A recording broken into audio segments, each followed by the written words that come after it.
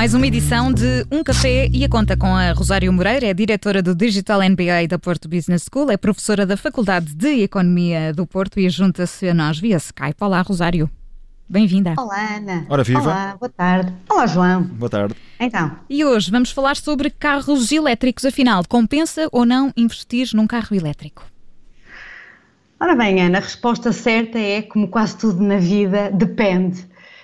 Depende do estilo de vida de cada pessoa, do uso que vai dar a esse veículo, da sua autonomia, portanto, se anda mais em autoestrada, se anda mais dentro da cidade, que distâncias é que percorre, são mais longas ou mais curtas. Mas eu penso que o maior desafio para os ouvintes continua a ser o valor da aquisição do automóvel, porque apesar de existirem incentivos por parte do Estado, estes carros ainda continuam bastante caros e comparativamente com o automóvel convencional a combustão.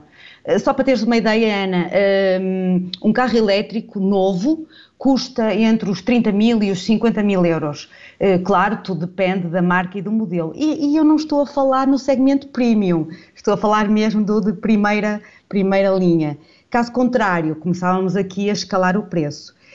O automóvel, por exemplo, mais vendido em Portugal, até há bem pouco tempo, custa à volta dos 30 mil euros. Mas temos boas notícias, Ana. Então, vamos a elas. Está para breve lançamento, penso que ainda este mês de maio, o veículo elétrico mais económico de sempre. Temos a Dacia a propor um SUV compacto, que é o Dacia Spring, a um preço de, não vais acreditar, 16.800 euros. Muito bem. Que, se aproveitar o incentivo do Estado, fica por 13.800 euros. Portanto, nunca um carro elétrico teve um preço tão baixo. Claro que estamos já, provavelmente, o nosso ouvinte a questionar-se como é que é possível. Bom, é um carro pequeno, um veículo relativamente pequeno, mas mesmo assim é maior que um Smart 4x4 e tem uma potência QB, oferece um equipamento interessante e tem uma autonomia também bastante atrativa na ordem dos 230, 250 quilómetros. Mesmo falando naqueles preços habituais que referi há pouco, os 30, 50 mil euros, para os carros elétricos eu poderei dizer que vale a pena, compensa investir num carro elétrico e por aqui uma mão cheia de motivos, logo desde que sai do stand, porque os abastecimentos são mais baratos, porque não necessitam de tantas visitas à oficina, portanto têm custos de manutenção mais baixos, beneficiam de um incentivo do Estado, através do Fundo Ambiental, que anda aqui à roda do torno de 3 mil euros, estão isentos de imposto único de circulação, aquele imposto que nós temos que pagar anualmente. Todos os anos, sim. Todos os anos, beneficiam também da isenção do imposto sobre veículos e ainda beneficiam de estacionamento em muitas regiões, muitas autarquias oferecem o estacionamento aos veículos elétricos. Por exemplo, no caso de Lisboa, o selo da EML é gratuito. Olha, não sabia, portanto, tendo um carro elétrico, portanto, não é possível estacionar gratuitamente em Lisboa, é uma boa novidade. Falaste há pouco dos abastecimentos e, Rosário, como é que eu posso abastecer o meu carro elétrico se fizer essa opção e quais são os custos associados a tudo isto? Fizeste as contas? Fiz, sim, senhor. Existem várias alternativas. Um carro elétrico pode, desde logo, ser abastecido em casa ou fora de casa, em postos de abastecimento público. Portanto, pode ser carregado, sim. Pode ser carregado. Para quem possui uma garagem ou vive numa vivenda e tem condições para o ligar a uma tomada, é mais cómodo e simples.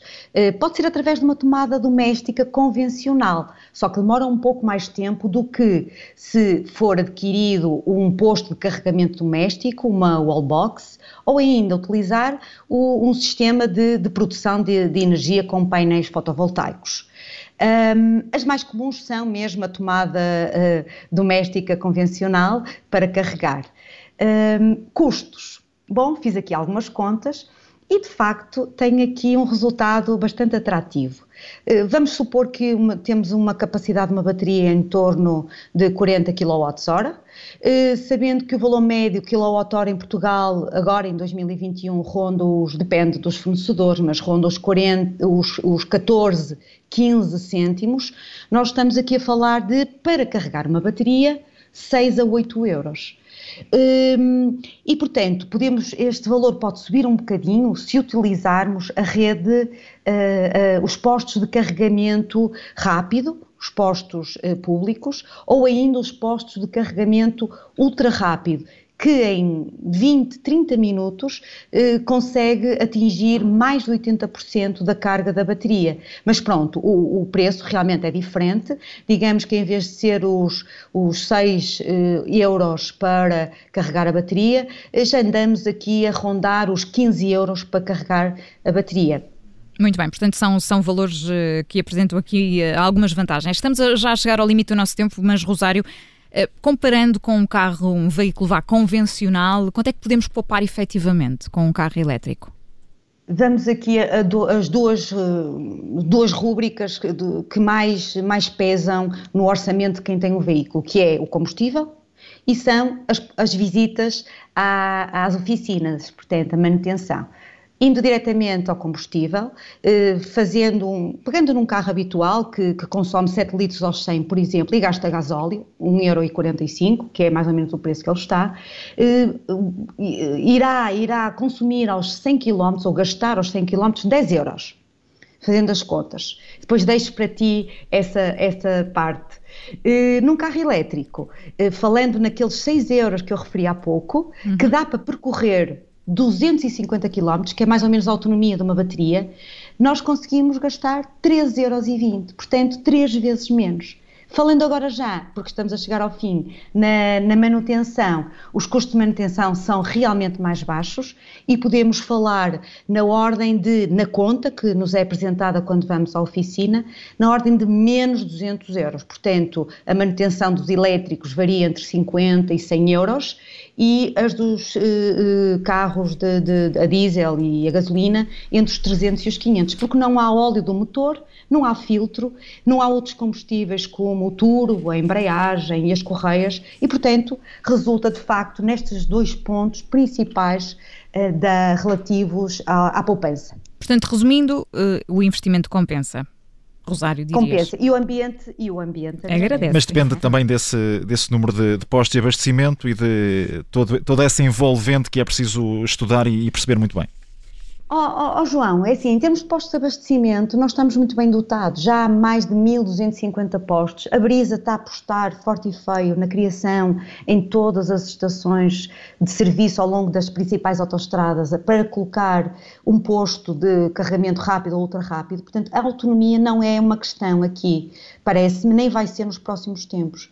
O que aqui era o preço de compra, eu falei no passado, porque agora com o surgimento da Dacia, eu penso que outras marcas se vão seguir e, portanto, os preços proibitivos de 30, 50 mil euros de aquisição de um veículo vão começar a ser acessíveis na ordem dos, como eu falei ao início, na ordem dos 15 mil, 16, 18 mil euros, que é mais ou menos aceitável. Muito bem, na próxima semana voltamos à conversa com a Rosário Moreira, é diretora do Digital MBA da Porto Business School, é professora de Economia na Faculdade de Economia do Porto, é professora na Faculdade de Economia do Porto e está todas as semanas connosco num Café e a Conta. Obrigada, Rosário.